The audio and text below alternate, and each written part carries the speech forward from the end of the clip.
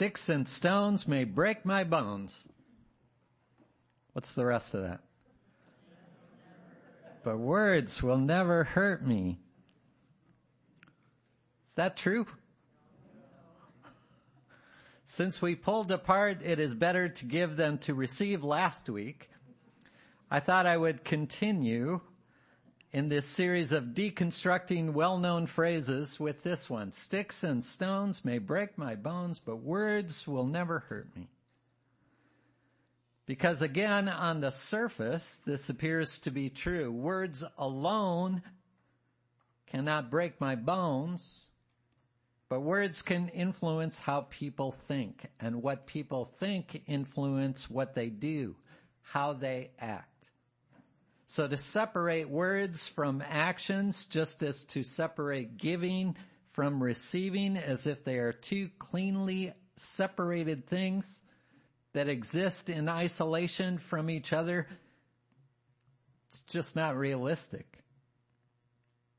And if it were even remotely true that words were powerless to hurt us or help us, I'll get to that in a minute. If it were true that words cannot hurt us, it would be truly puzzling to witness the intense controversies that swirl around words at this point in time. The intense controversies swirling around library books and history lessons and gag orders and preferred pronouns and hate speech and misrepresentation and podcast pundits and political correctness and whiteness and wokeness and cancel culture and censors in the House and bullies in the Congress and a presidential candidate who chooses this precise term for his political opponents and delivers it clearly and almost gleefully: vermin. It's all just words. But words can cause harm intentionally or unintentionally. Words can dehumanize intentionally or unintentionally. Words can exclude people intentionally or unintentionally. Words can separate us from one another intentionally or unintentionally.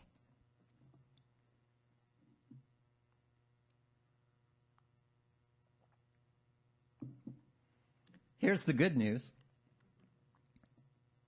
We can learn, we can practice a language of inclusion. It's a language. It's still made up of words, and words are imperfect tools, but we are learning all the time ways in which we can shape our words to communicate respect and acceptance and affirmation and kindness. A language that recognizes each person as the author of their own unfolding, that encourages another to speak the truth of who they are and allows us the opportunity to listen deeply. Words can be used to heal. Words can affirm another's humanity and beauty. Words can be inclusive. Words can help to deepen connections between people and to all of life. And these attempts to learn and practice a language of inclusion are often dismissed as political correctness or wokeness or DEI or even cancel culture, as some consider this censorship and unjust and oppressive restriction on talking the way they want to talk. And I have little doubt that there are stumbles and mistakes in how we approach this, but I think the major hesitation and resistance, I know I sometimes feel this within myself, there is a fear that stems from my own insecurity in learning a new language. It is one thing to learn about something, to start with ignorance and begin that slow journey of education. It is another to engage that journey in public, explicitly in relationship, making mistakes and fumbling for words and saying the wrong thing in the wrong way with the wrong pronunciation in front of many witnesses, right? There is a fear that I will confuse or inadvertently offend someone in my clumsiness, but even more primal is my fear, a certainty that I will embarrass myself as I struggle to understand and perform what I feel like I should know. And because I have spent a good share of my life grappling with words and have felt a certain sense of accomplishment at times with the ways I can put words together, to think of starting from scratch from a place of complete ignorance to begin again feels, well, scary. It's only words, but words matter. Words can hurt, and they can also help. They can heal. This is a time in which the power of words to introduce and justify and explain ideas matters, Rebecca Solnit writes, and that power is tangible in the changes at work. And there are changes at work, which result in the controversies I mentioned earlier.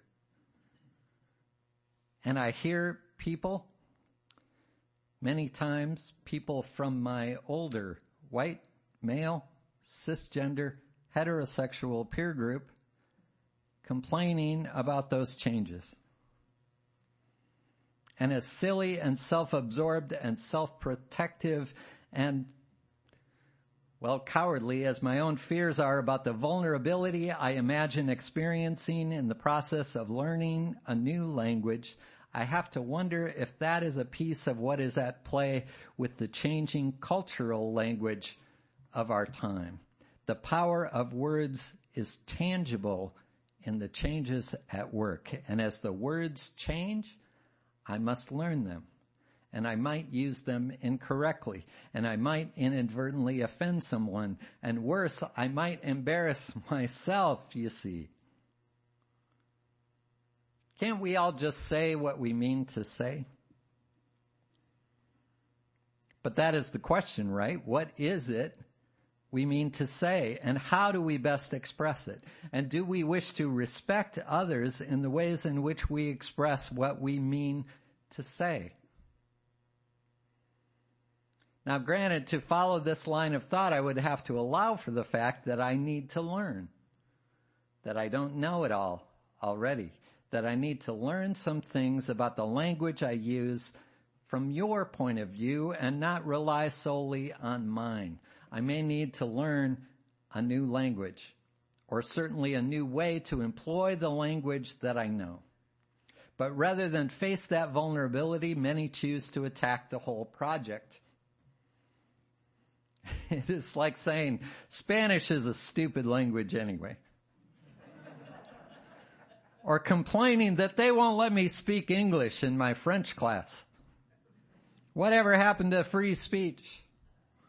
Or deciding that rather than taking the risk of inadvertently offending someone with my clumsy use of a new language, I opt rather to purposely offend them with the language I know, which doesn't avoid the offense, but does at least make me feel in control.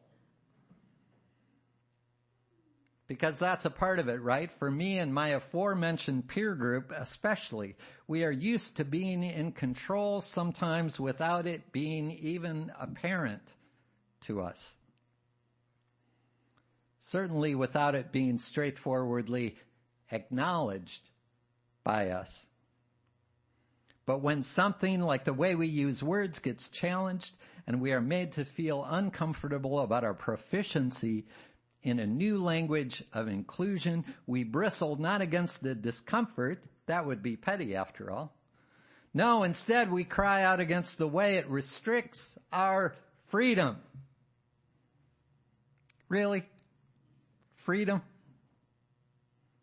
What if we stopped looking at this as an attempt to restrict language and rather as a new vocabulary of kindness that allows us to truly include all those who we have always meant to include when we say we? All those we meant to include but did not have the words or the information or the understanding to do so. Who would not want to practice a vocabulary of kindness. And I know that can sound a little too cute. Kindness, really? It's a little lame, considering the state of the world, considering the state of our lives. But it all depends on how we define kindness. I was reminded of words shared by my dear friend and colleague, Reverend Jan Christian, long ago at my installation service here in 2013. It was her charge to the minister. She said, kindness and niceness are not the same thing. And maybe you get that, she said to me, but the fact that you hail from Minnesota makes me think that it's not a waste of time to remind you.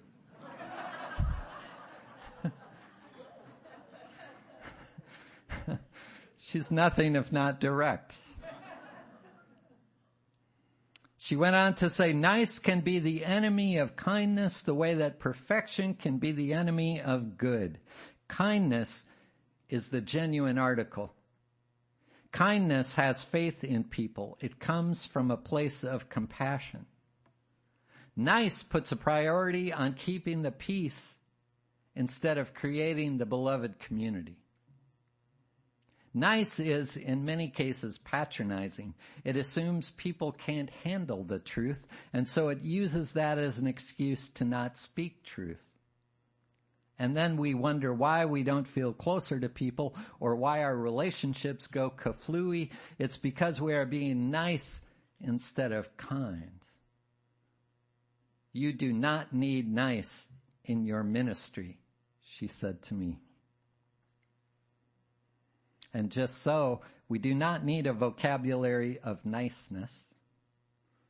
A vocabulary of niceness would use words to cover up differences rather than address them. A vocabulary of niceness would use words to protect myself rather than to risk vulnerability. A vocabulary of niceness uses words to avoid rather than to engage. It may not be nice, but it is kind to confront abuse and abusers. It is kind to refuse euphemisms for war crimes and genocide wherever they occur. It is kind to challenge the transphobic rhetoric and hysteria that all too often leads to the reading of names, the commemoration of lives violently and unforgivably taken each year. It is kind not to create comfort and contentment with what is, but to invite our compassionate attention toward what can be.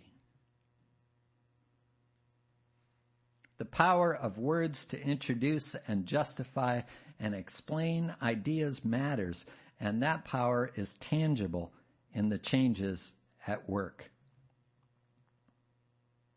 Words can hurt. Words can heal. Words can inflame hatred, or they can call forth compassion as we continue to learn and practice a vocabulary of kindness and work toward a world where there is more love, more justice, more peace, and more joy. So may it be.